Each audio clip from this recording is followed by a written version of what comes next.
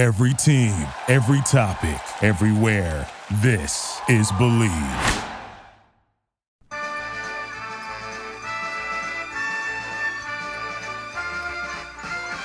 It's the most wonderful day of the year.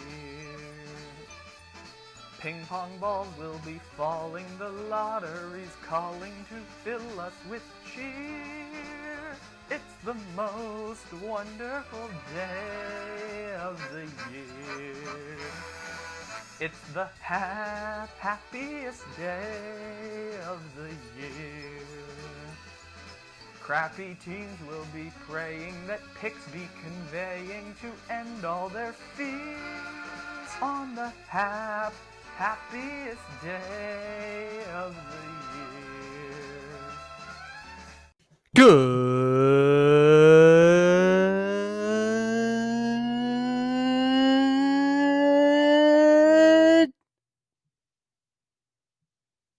morning, good evening, good afternoon, or good night. However and whenever it is you may be listening. Thank you for stopping into another fantabulous episode of the Take It Easy podcast. It is the most wonderful day of the year. It's NBA Draft Lottery Day, people. The second time in the history of this magical podcast that we have been here for an NBA Draft Lottery. Thank you to everyone who has supported us here today, and thank you to everyone who has supported us across the last 2 years. I hope you enjoyed that little cold open song that we had there with the NBA Draft Lottery and the ping pong balls falling. The lottery's calling to fill us with cheer. Hope you enjoyed that little a cappella version. But yes, it is the NBA Draft Lottery, my favorite day of the year that I irrationally enjoy so much. Is it part because I'm a nerd for sports? Yes. Is it because I'm a nerd for statistics? Yes. Is it because we've created stakes and storylines for loser teams that could ultimately change the future of the NBA in every single draft? Because on average, every draft has about 2 franchise-changing players in each draft, and this year could potentially have 4 with Cade Cunningham, Evan Mobley, Jalen Suggs, and Jalen Green, all of which will be decided tonight based on how the 4 picks in the ping pong lottery odd machine fall. Yes to all of it. So I love the NBA Draft Lottery, and I really, really want to talk about the NBA Draft Lottery. So that's what we're going to do here on the Take It Easy podcast here today. We're also going to talk with our friend House of Phoenix Suns coming up later on in the show. And I've got a few quick thoughts on this Carl Nassib story from yesterday as he becomes the first currently active openly gay player in the NFL. Had to make sure I got that right. Currently active, openly gay player in the NFL, as he announced yesterday. So we'll talk about that in a little bit, but let's start with the NBA Draft Lottery. There's a lot on the line here today, more so than last year, where, we had a LaMelo Ball in there and an Anthony Edwards, both of whom look like they're going to be the generational stars of their draft. But last year was a weird COVID year and a pretty weak draft class. And so this year, all the math has changed on the draft lottery, not only because we have potentially four stars in a really strong draft class, but also we've got 3 major pick implications and picks conveying tonight on the NBA Draft Lottery. So we will get to those as the big 3 storylines coming into the draft. Massive implications in each of these picks. We will explain that coming up here. First, let's revisit the losers let's work our way from 14 on up here. So we'll start with the first category, the losers from the play-in tournament. You remember them. We talked about them for a half minute and how exciting it was that Golden State was playing 1-game winner-go-homes against LeBron James, and then they lost to the Memphis Grizzlies and the San Antonio Spurs, how they were just kind of there to be there and betting on the Washington Wizards and betting on the Charlotte Hornets, who ended up getting smacked by the Pacers, but then the Pacers got smacked by the Wizards. It was all a lot of fun. You remember that NBA play-in round presented by State Farm. The NBA added that this year. Everyone talked about it for about 3 weeks straight, and then it happened. And now, 4 weeks later, we've kind of forgotten all about it. But you remember the losers from that tournament. Golden State, Indiana, San Antonio, Charlotte. There's a 1 in 3 chance the entire way through this, a 1 in 3 chance.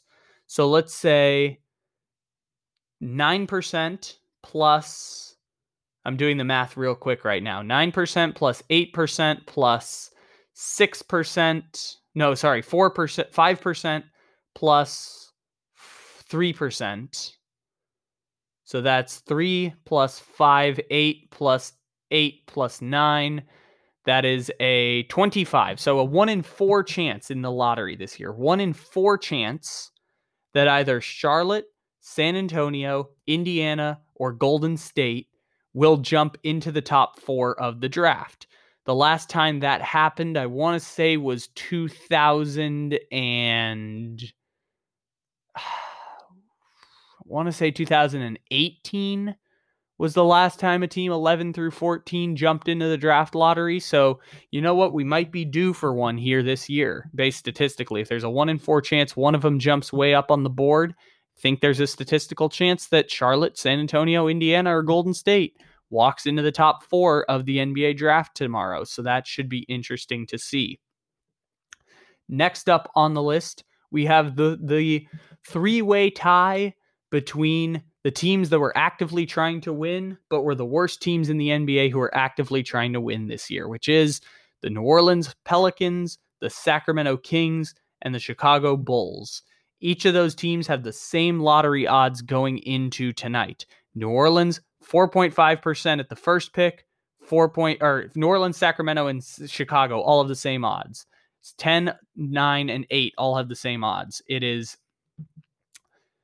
4.5% at the number 1 pick, 4.8% at the number 2 pick, 5.2% at the number 3 pick, and a 5.7% chance at the number 4 pick.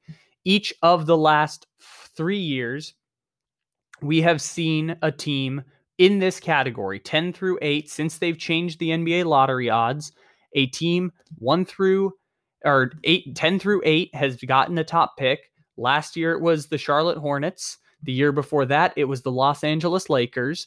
Every single year, a team has conveyed this pick for the past 2 years, a team has conveyed this pick into the top 4. So one of these teams might be on good terms. And this means a hell of a lot to the Chicago Bulls. Because remember how we talked about the Chicago Bulls had traded, we didn't talk about it here, but remember the Chicago Bulls traded for Nikola Vucevic at the deadline? Well, one of those picks involved was their 2021 first-round pick to the Orlando Magic, protected by a top 4 in the NBA draft lottery. So it's a top 4 protected pick Chicago has, and there is exactly so let's get this exactly correct. So we have 9% plus 32% or 36% is 45 plus 34.5 adds together to be 70. Let's see. About 79%. So we have a 79% chance that the Orlando Magic will secure the Chicago Bulls pick somewhere, most likely between 8 and 9. There's about a 70% chance that the Bulls end up with either the 8 or the 9 pick in the draft. And that means that the Chicago Bulls would lose their pick to the Orlando Magic. 70% chance, most probable by a large amount, is either the 8 or 9 pick. There's a 79% chance that the Chicago Bulls lose their pick and it goes to Orlando. But there's a 21% chance that Chicago lands in the top 4 and they would protect that draft pick. And they get to use it to try and build around their newfound core of Nikola Vucevic, Patrick Williams, Kobe White, and potentially Zach LaVine, although Zach LaVine is a free agent after next season. So Chicago fans, you are crossing your fingers because that Nikola Vucevic trade didn't actually help you get any closer to the playoffs. You still have the number 8 pick or 8th best odds in the draft going into tonight. There's a 1 in 5 chance, basically 1 in 5 chance you get to keep your pick tonight. Same chances for Sacramento and New Orleans. There's a 21% chance they land in the top 4, which means 21 times 3, New Orleans, Sacramento, and Chicago. 21 times 3, there's a 63% chance that Chicago, Sacramento, and New Orleans, one of the 3, ends up in the top 4. And if you combine that with the 20% that we said before with with Charlotte, San Antonio, Indiana, and Golden State, those picks might seem irrelevant, but the bottom 7 teams in the draft lottery, the bottom half of teams, 8 through 14, have between all of them an 83% chance of having a pick land in the top 4, which means there's a 5 in 6 chance that at least one of those teams in the bottom 7 will jump into the top 4 by the end of the night.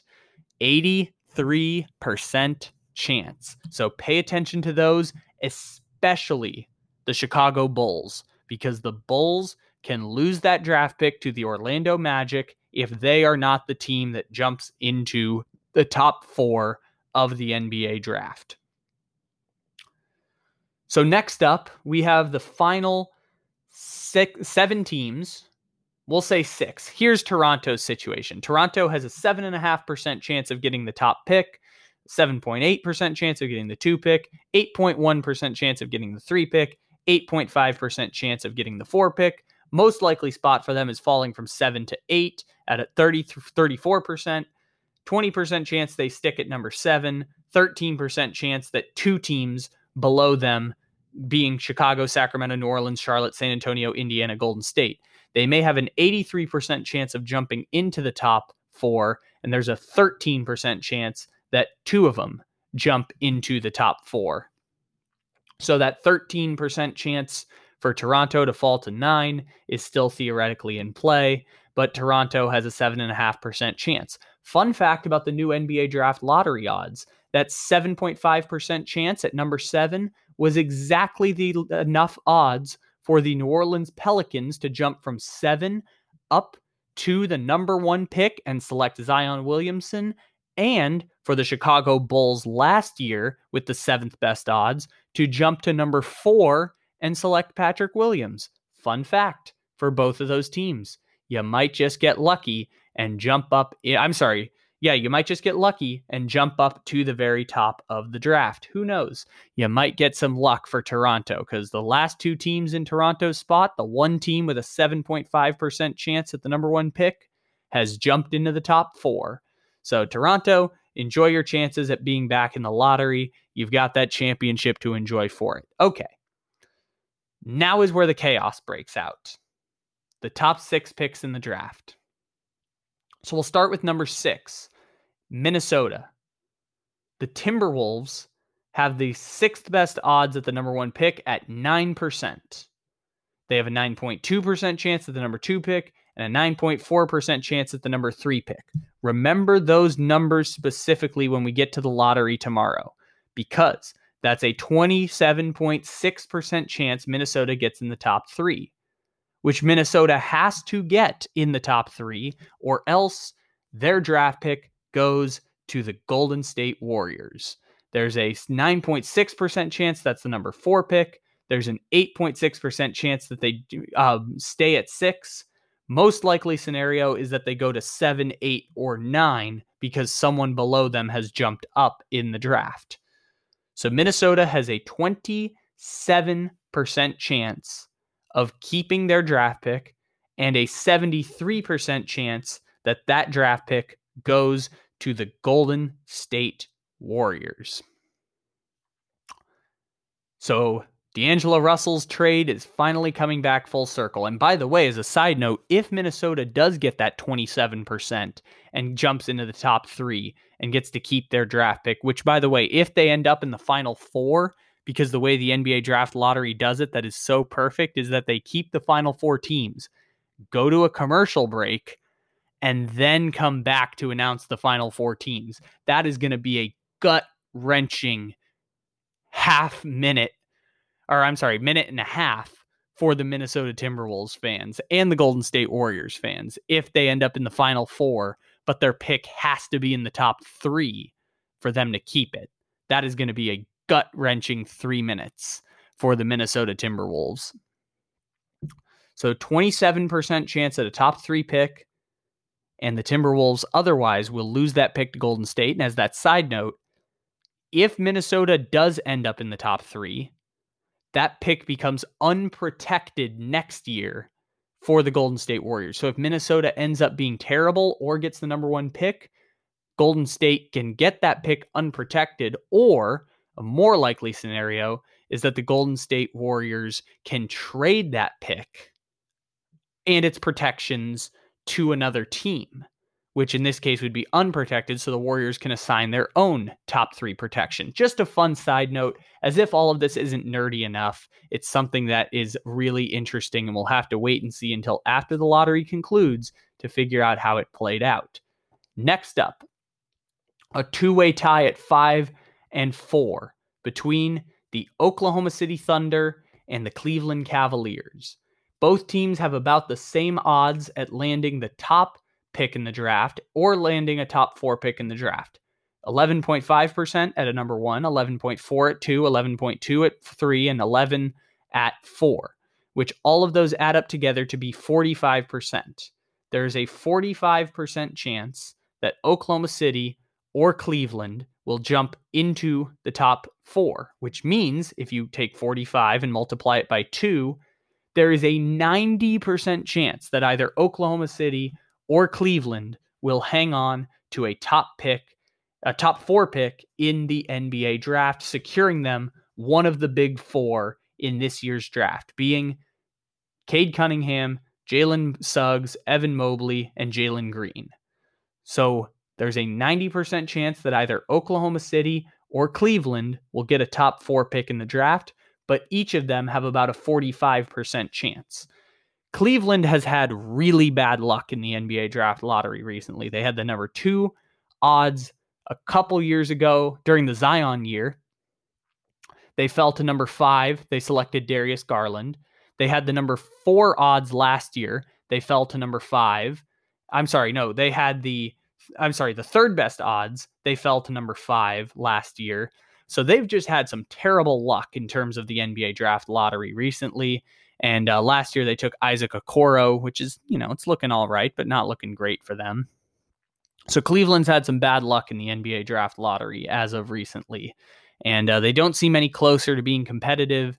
So maybe this is the year they get that franchise cornerstone, because they're also actively trying to trade Colin Sexton. So who knows? Maybe you can pair Cade Cunningham or pair Evan Mobley with Ben Simmons. Who knows? So that's the situation there. Oklahoma City, their pick is guaranteed wherever it is. 45% of the top 4 pick, 55% it falls down to 5, 6, or 7.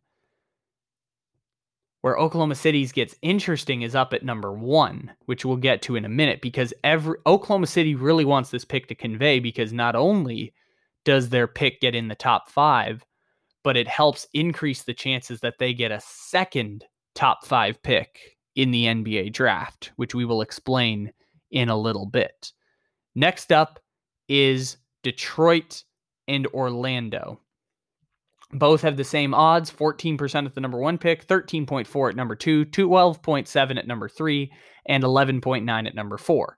Both teams have about, let's see, if we add those all together, they have a 52% chance of getting a top 4 pick, 52% chance of getting a top 4 pick, and a 48% chance of falling down further. Now for Orlando, it's more likely they'll fall to 5 or 6. Detroit, more likely they'll hang around at 5, maybe at 6. Houston, who's up at number 1 with the highest odds in the NBA draft lottery, is the biggest stressor of the entire night, because Houston's number one pick as a result of all of their losing throughout the year, 14% chance of conveying. They need that 52% to cash out. The same 52 Detroit has and the same 52 Orlando has for being third worst and second worst. They changed the lottery odds in 2019 to deter tanking. They gave 1, 2, and 3 the exact same odds. They gave 4 and 5 the exact same odds, increased the odds for 6, increased the odds for 7. Ultimately, it got both of the 7 picks we were talking about just by chance. New Orleans, the number 1 pick. It got the Chicago Bulls, the number 4 pick. The number 6 pick at 9% got Charlotte, LaMelo Ball last year. So some of these have conveyed rather nicely. As we mentioned earlier, there's a 90% chance 4 or 5 are going to move up, and there's an 83% chance that one of the bottom 7 teams are going to jump into the top 4. And these are numbers Houston should all be considering, because ultimately the draft lottery's biggest storyline revolves around the Houston Rockets. The Rockets need that 52% to convey, because if they fall out of the top 4 and go to number 5, which they have a 47.9% chance of doing so, Houston loses their draft pick to the Oklahoma City Thunder as a result of a pick swap during the Russell Westbrook trade. If Houston lands in the top 4, their pick is protected. If they land outside of the top 4, their pick goes to Oklahoma City, and the Thunder potentially have 2 top 5 picks in the NBA draft if Houston's pick falls to number 5. And this is what Houston has been losing for all year. As soon as it became clear that John Wall and Eric Gordon and Victor Oladipo and Christian Wood was not the answer, it was, how can we lose as many games as possible to secure the best possible lottery odds for our team? And one of the ways that they did it better than everyone else. They just tank, never played John Wall at the same time as Eric Gordon. Christian Wood sat out most of the season. They played just a god-awful lineup of Kelly Olynyk and KJ McDaniels and DJ Augustine and Daniel House, who somehow survived all of that, even though he was the one who got thrown out of the bubble for inviting one of the people who worked there to his hotel room. Somehow he's the last one standing from those Rockets teams that were great just a couple years ago. And Houston, after James Harden nonsense and trading him for virtually nothing but draft picks, because they gave up so much to get Russell Westbrook a couple years ago, they have everything riding on this lottery. A top 4 pick, a franchise cornerstone, whether it be Cade Cunningham, Jalen Green, Jalen Suggs, or Evan Mobley, is riding on this pick tonight, and it's a 50-50 shot. Flip a coin right now. Go find a coin wherever it is you are. Open up the coin app on your phone or open up the coin website. Flip a coin. If it's heads, Houston gets to keep their pick. If it's tails, the pick goes to the Oklahoma City Thunder. That's what is riding on tonight's game for Houston and subsequently Oklahoma City, for Minnesota and subsequently Golden State, and Chicago and subsequently Orlando, who has the potential to get 2 top 10 picks in the draft. There's a scenario where Orlando and Oklahoma City are drafting 1 and 2, getting those franchise cornerstones, and also have the 5th pick for Oklahoma City, and at best case scenario, the 8th pick for the Orlando Magic. And that is how you navigate trades and win lottery odds, or potentially lose lottery odds, because there's also a scenario where Orlando walks away with just the number 6 pick, and that's it. And there's a scenario where Oklahoma City walks away with the number 8 pick, and that's it. There's so much craziness about to go down in the NBA draft lottery. It's my favorite day of the year. It's a nerdy thing. I love it. We didn't even talk about rigged lotteries today, which we can talk about frozen envelopes and DeAndre Ayton going to the Phoenix Suns and everything in between, because it's a fun conspiracy theory, isn't it? And the NBA giving Zion to the Pelicans for multiple reasons, one of which being that they want to keep the NBA in New Orleans, although I saw a report that New Orleans is considering relocation within the NBA, and the fact that they wanted to deter tanking by giving a team with the 7th best odds the number 1 pick in the draft. That is all on the line for the Magical Blueprint tomorrow in the NBA Draft Lottery. My pick, if the NBA is going to rig it, and again, I don't know the storylines that the NBA is following, I would say they want Houston to keep that draft pick, and they would have Cade Cunningham go to probably Houston. Now that I think about it, Houston's probably the team they're shooting for to get Cade Cunningham, unless they want him to go to Chicago or Toronto. There's not a lot of big name teams in there, but they are also probably going to make their magic work to help Golden State get that nice little piece at the bottom of the draft. 2 lottery picks for the Golden State Warriors, 2 lottery picks for the Orlando Magic, and potentially 2 lottery picks for the Oklahoma City Thunder. It's a coin flip to decide that one. It's going to be a magical, fun day at the NBA Draft Lottery.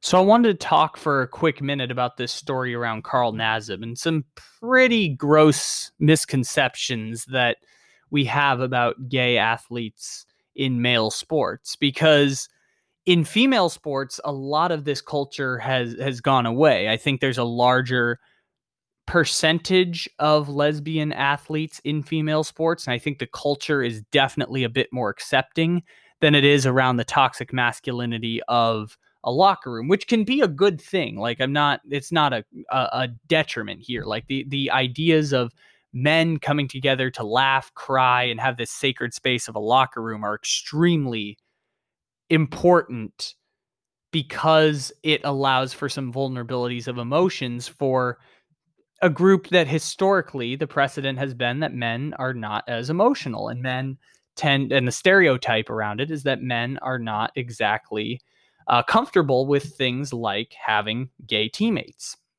And so when Carl Nassib makes this announcement, it's not like, oh my goodness, there's a gay athlete in the NFL. If you realistically have been paying attention, of course, I think even those who are the most cynical around the ideas of homosexuality and the idea of acceptance of people for being, and this is also a tribalist thing, because I think right now there's a generation of people coming up my age in Gen Z where hearing this is not really like a batting of, it's like you don't even think twice about it. In a non-tribalist Gen Z, I think most people don't even think about the idea that there is a gay athlete, or the idea that they are appalled by homosexuality, not because of religion, but because ultimately the thing that leads to anti-homosexuality and homophobia, which is people are just uncomfortable with sex between 2 men. And we've normalized the idea of sex between 2 women in our culture. And there's this whole yada, yada, yada. I don't want to get into it right now, but ultimately that's where homophobia basically stems from. It's just the idea people are uncomfortable by the idea of 2 men having sex.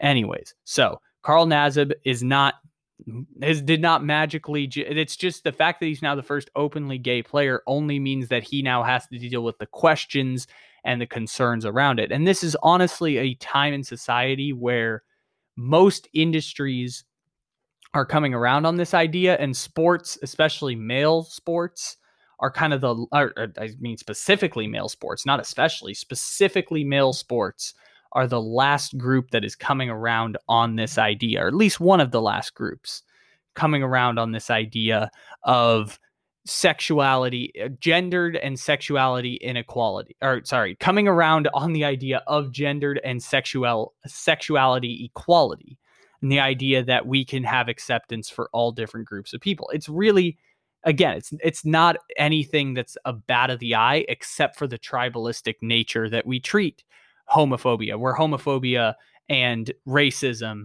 and misogyny. I'm very tired right now. It's not great to talk about deep societal issues while I'm tired, but this idea that racism, sexuality, anti-religion, all of these things are stemming from tribalist patterns that are passed down among generations, dating back to hundreds of years ago with slavery and the racial caste system in America, and the fact that we ostracize people who are not straight, white, cisgender males who ultimately this is the difficult part with Carl Nassib, because Carl Nassib's story is one that's going to continue to evolve because of the media pressure that's going to come around it. Not because it's anything different, but it's interesting because of the people who are also asking the questions. And so Carl Nassib is only going to be a story because of the way we're going to cover Carl Nassib. And the fact that for most people who didn't watch Hard Knocks with the Cleveland Browns and know Carl Nassib is the money guy telling you how you can double your money in 10 years at an 8% interest rate, Carl Nassib is going to be known as the only openly gay athlete in the NFL, just the same way Ryan O'Callahan was when he left the New England Patriots, and the same way that we still remember Michael Sam because he was kissing his boyfriend on the draft, and we're like, yes, this is an accepting time, and all of a sudden everyone said, no, never mind, we're just going to get rid of Michael Sam. It's too much of a distraction. It makes too many people uncomfortable, and people don't know what to do, so they lash out at the person because the idea of two men kissing makes them uncomfortable. And unfortunately, we're not going to get it perfect. Of course not. There's there's an entire political party in America that's built on the idea of anti-homosexuality, well, no, I shouldn't say that, but to the point on that, because it's technically a stereotype, and I don't want to stereotype that, but to the point on what I was trying to say is that there's it's never going to be perfect, but the idea with Carl Nassib is that for myself and my generation, this is something that's just not we don't bat an eye at this idea, especially for myself, and most people have kind of come around on this because more people, and to the point on Carl Nassib, actually, Carl Nassib has probably, before this, come out to many of his teammates and people who he thinks actually give a damn about actually give a damn about him and what he does in life, like people that he cares about, whether it be a coach in that Raiders locker room or players that he's close with and people that he'll go into meetings with. Most of them probably already knew about Carl Nassib. And there's dozens of NFL players and NBA players and MLB players and NHL players and tennis players all the way down the line to UFC, boxing, whatever. Dozens and dozens of players, statistically speaking, because the toxic culture just forces you to not be public about it in this way that Carl Nassib has. It's a huge step Carl Nassib has taken here because people are what is the one thing you're going to remember about Carl Nassib if you didn't watch Hard Knocks 2019? There's one thing you know about Carl Nassib. You know what team he plays for. And if you're someone who follows the NFL like a soap opera, all of a sudden it becomes content.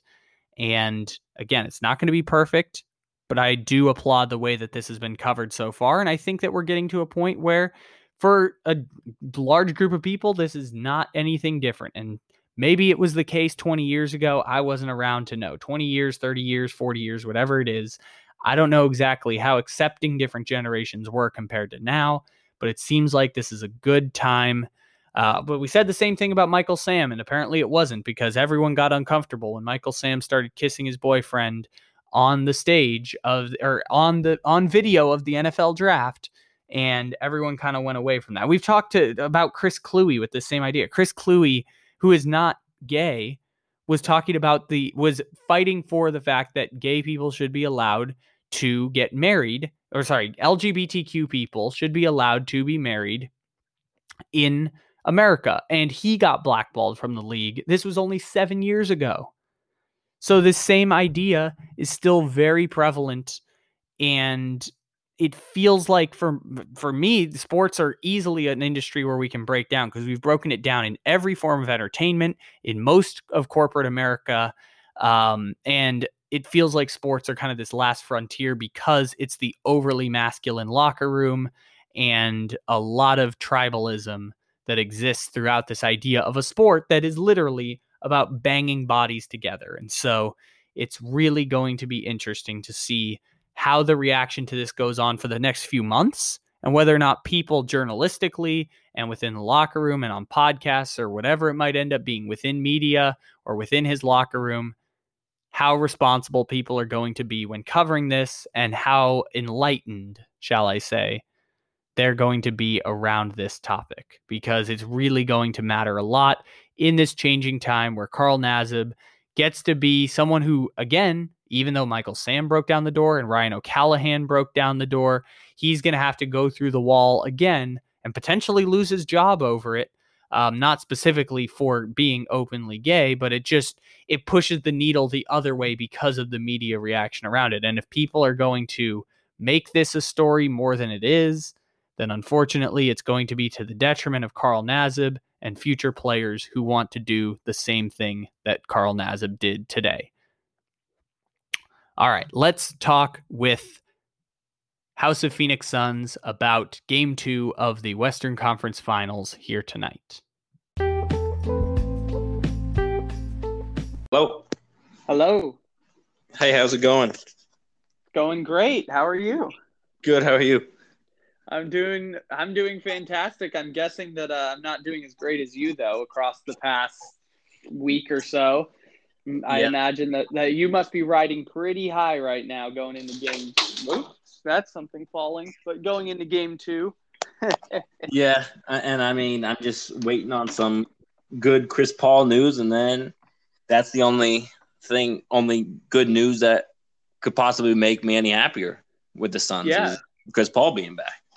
So let's talk about that. So game 2 is obviously tonight when we release this, and we got our buddy House of Phoenix Suns joining us for it's got to be like the 5th or 6th time during the playoffs because the Suns just keep rolling and rolling and rolling, and now they've got 8 straight wins, and Devin Booker took a higher usage rate, and instead of the Suns getting a little worse, they got a little bit better.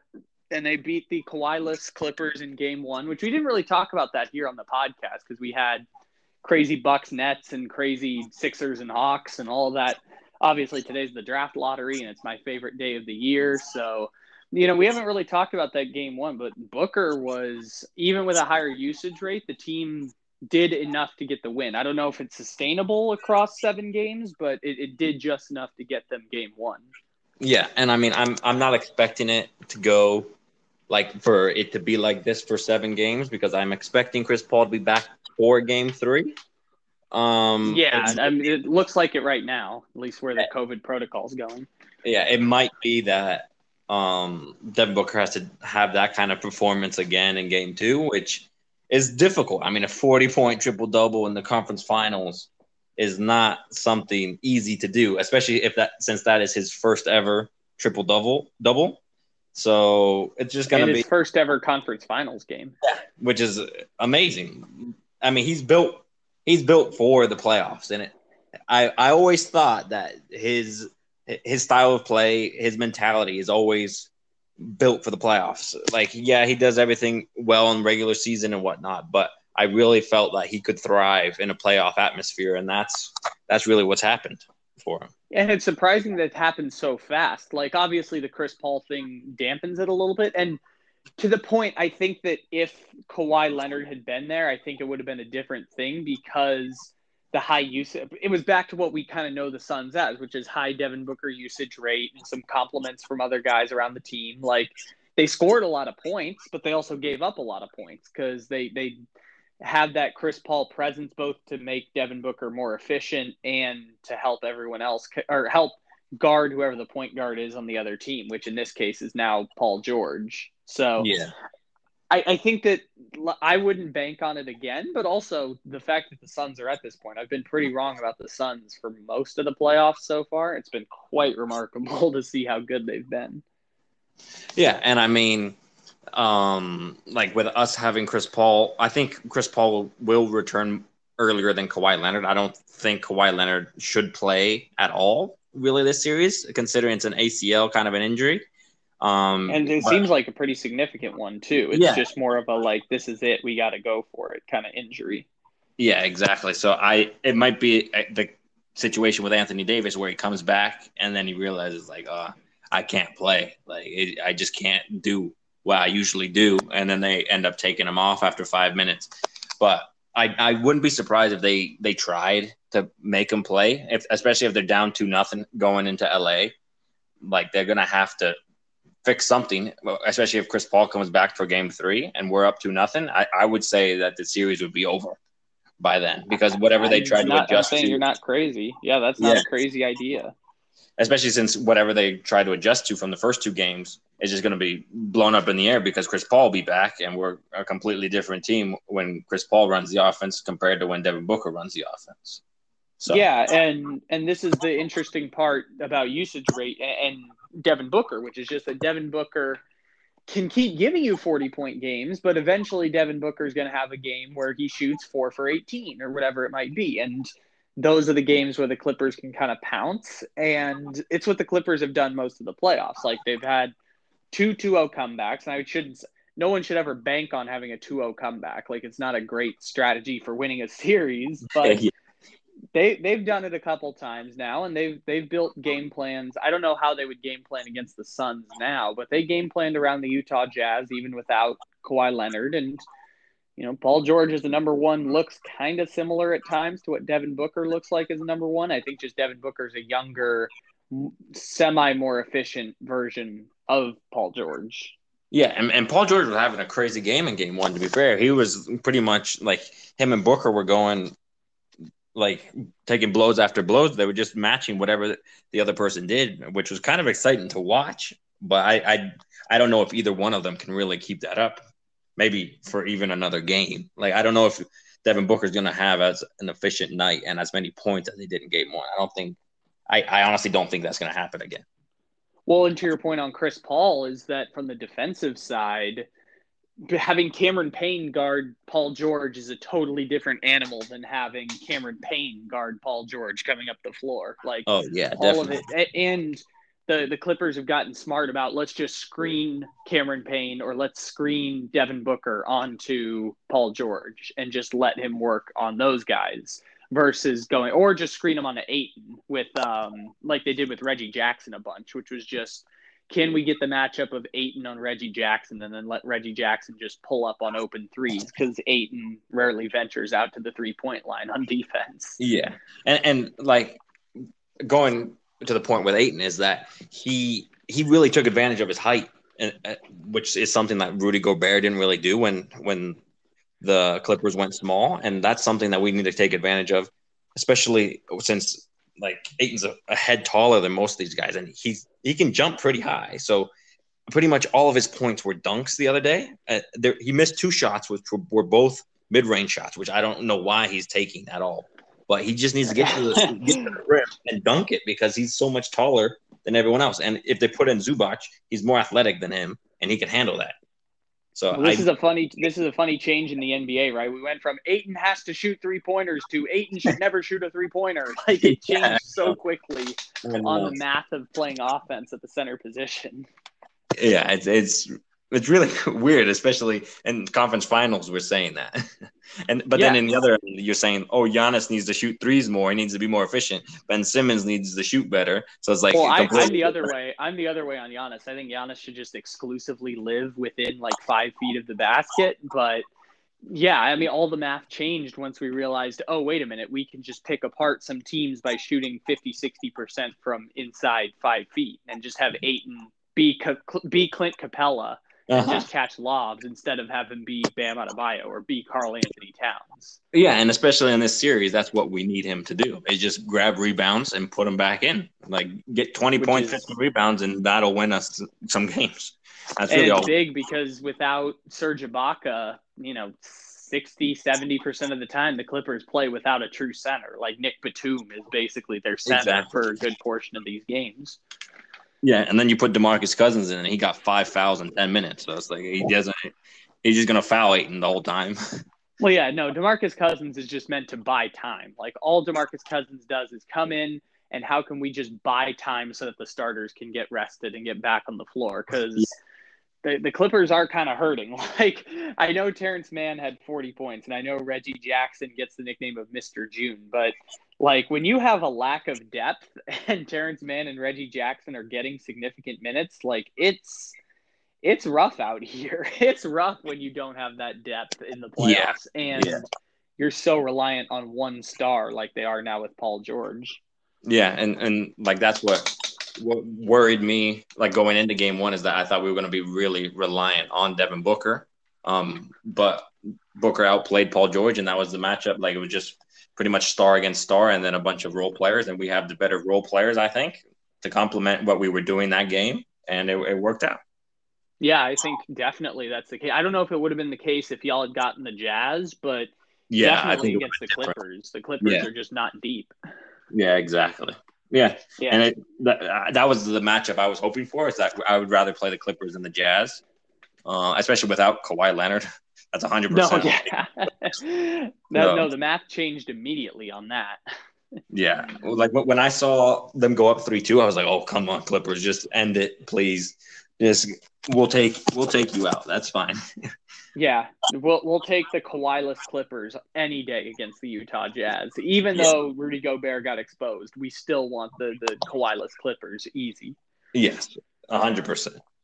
Yeah, and it kind of showed in game one, even if it, like you said, they got some offensive production. Like I know, I think Ayton had double digits. I think like 5 or 6 players had double digits. I mean, not high double digits, but with they compensating for the lack of Chris Paul numbers, and Devin Booker going for 40 points was still like, it was a lot of points, but they also gave up a lot of points. So it was closer than we thought it would be. But I think they had 5 or 6 people go in double figures in that game.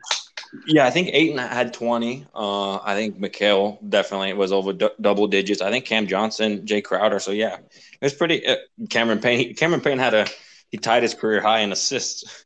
So it was just everyone stepped up, and that's pretty much what we needed. It was just everyone to step up instead of just one person stepping up for Chris Paul. We just needed the whole team to kind of fill the role each in their own way.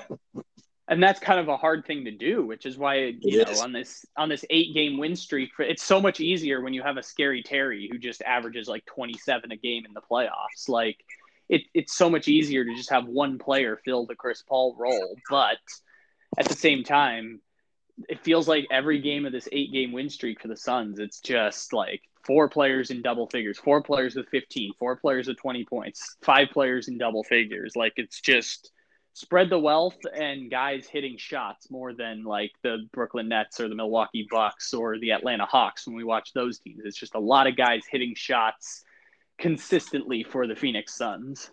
Yeah, and that's something that I feel makes us very difficult to plan against because, like the Clippers were doing in the first half, they doubled Devin Booker pretty much the whole time, and all he had to do was just break the double team, and then we had open shooters that are ready for these moments, and they just nice and easy to make it.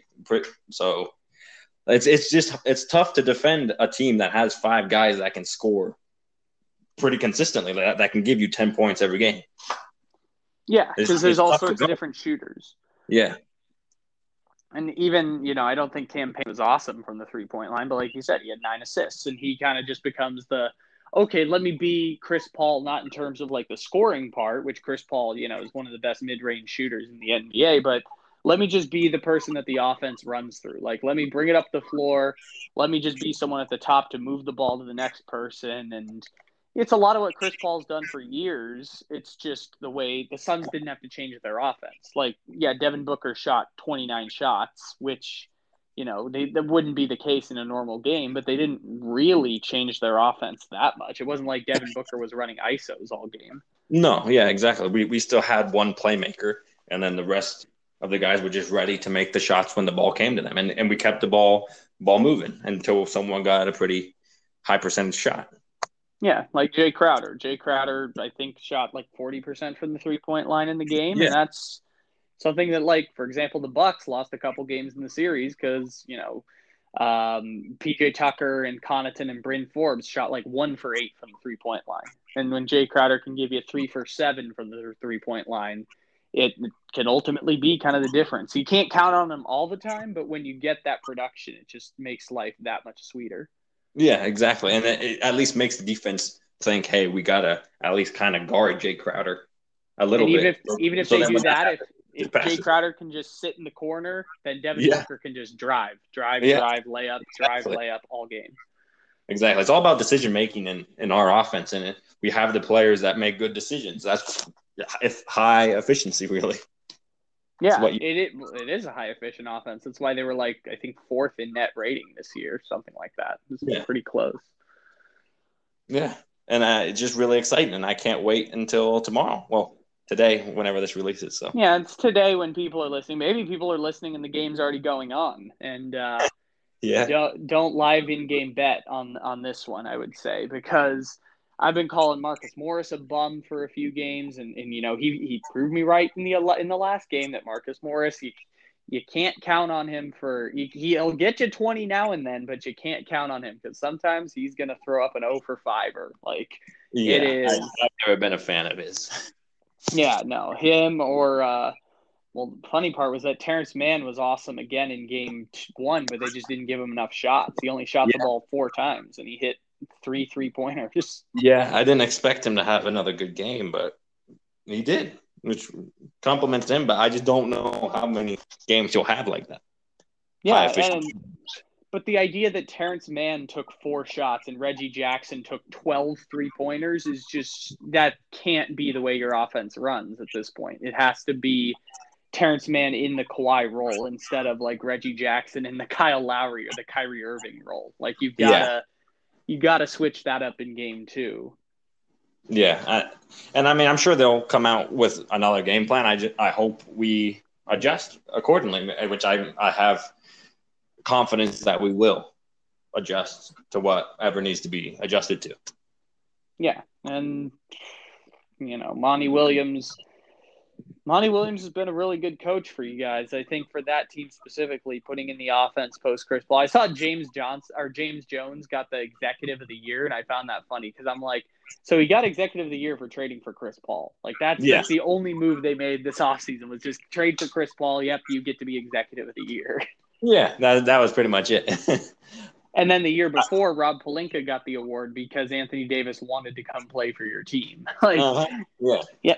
It's a very strange award. Yeah, it's weird. I feel the executive of the year award should go to the coach for being the coach of the year and putting it all together with what he was given. Well, this has kind of been the story of the Suns for the last few years. It's just like they always finish second in the awards. Like Tibbs won Coach of the Year, so they're like, I can't believe that. Damn. Chris Paul finished 5th in MVP, and they're like, damn, we gotta give them some sort of love. Let's give him Executive of the Year. I know. We'll take whatever we can get at this point. But yeah, we'll make up a coach of the bubble award. We're just gonna make it up on the spot and give it to Monty Williams. Yeah, and Mikal Bridges was the 11th. Best defender in the league according to the All NBA teams. That's right. He got snubbed from the All Defensive team. The one guy, guy. But Devin Booker got snubbed from the All-Star team. He ultimately got replaced but he got snubbed from the All-Star team in the first place. All NBA team. He didn't make that. But nope. We won't care. Well, the players won't care if they're getting rings. So. That's the ultimate goal. That's the other thing. I heard a great joke about that today, which is just that Adam Silver is like actively rooting for the Clippers now, and if the finals ends up being Hawks and Suns, he's just gonna quit. He's just gonna quit on the spot if he gets Hawks and Suns in the finals. That'd be so funny. Yeah. Oh no. Paul gets the ring that he finally deserves.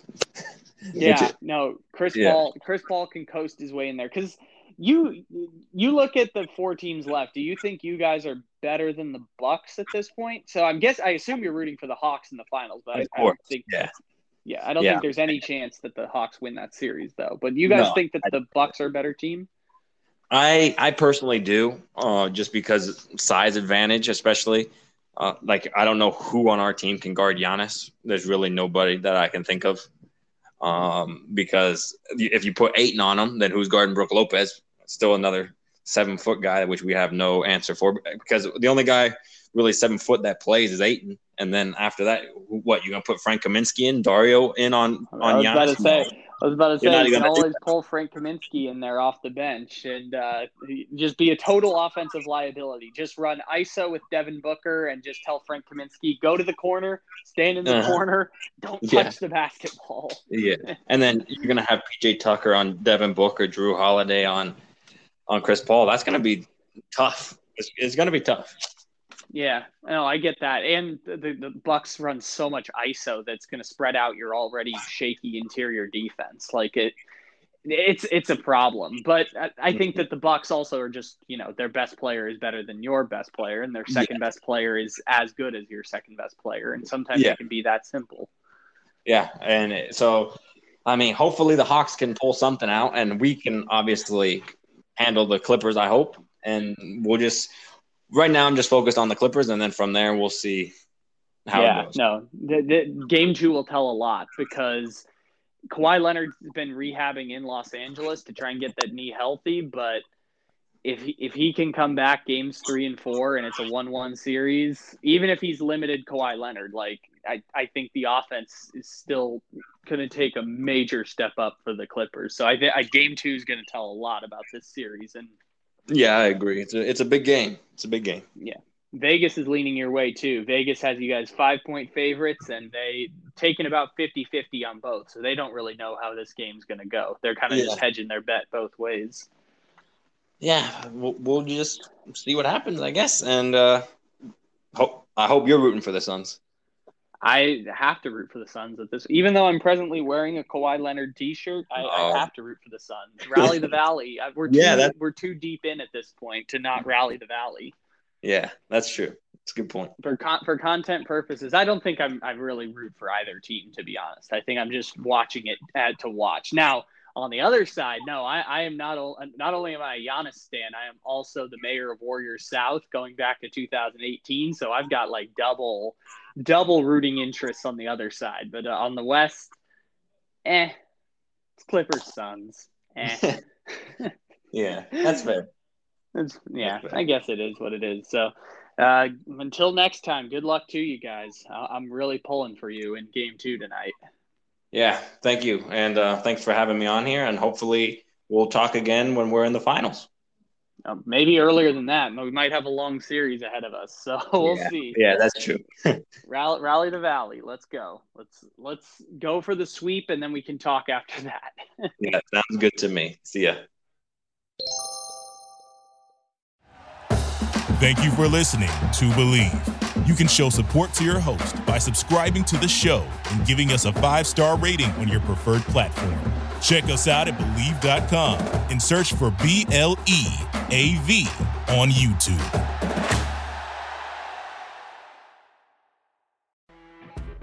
You know when you're listening to a true crime story that has an unbelievable plot twist that makes you stop in your tracks?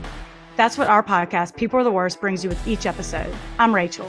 And I'm Rebecca. We're identical twins who love true crime cases that make you say, didn't see that coming, and we hate the people responsible for them. Listen to People Are the Worst now on Apple, Spotify, or wherever you get your podcasts.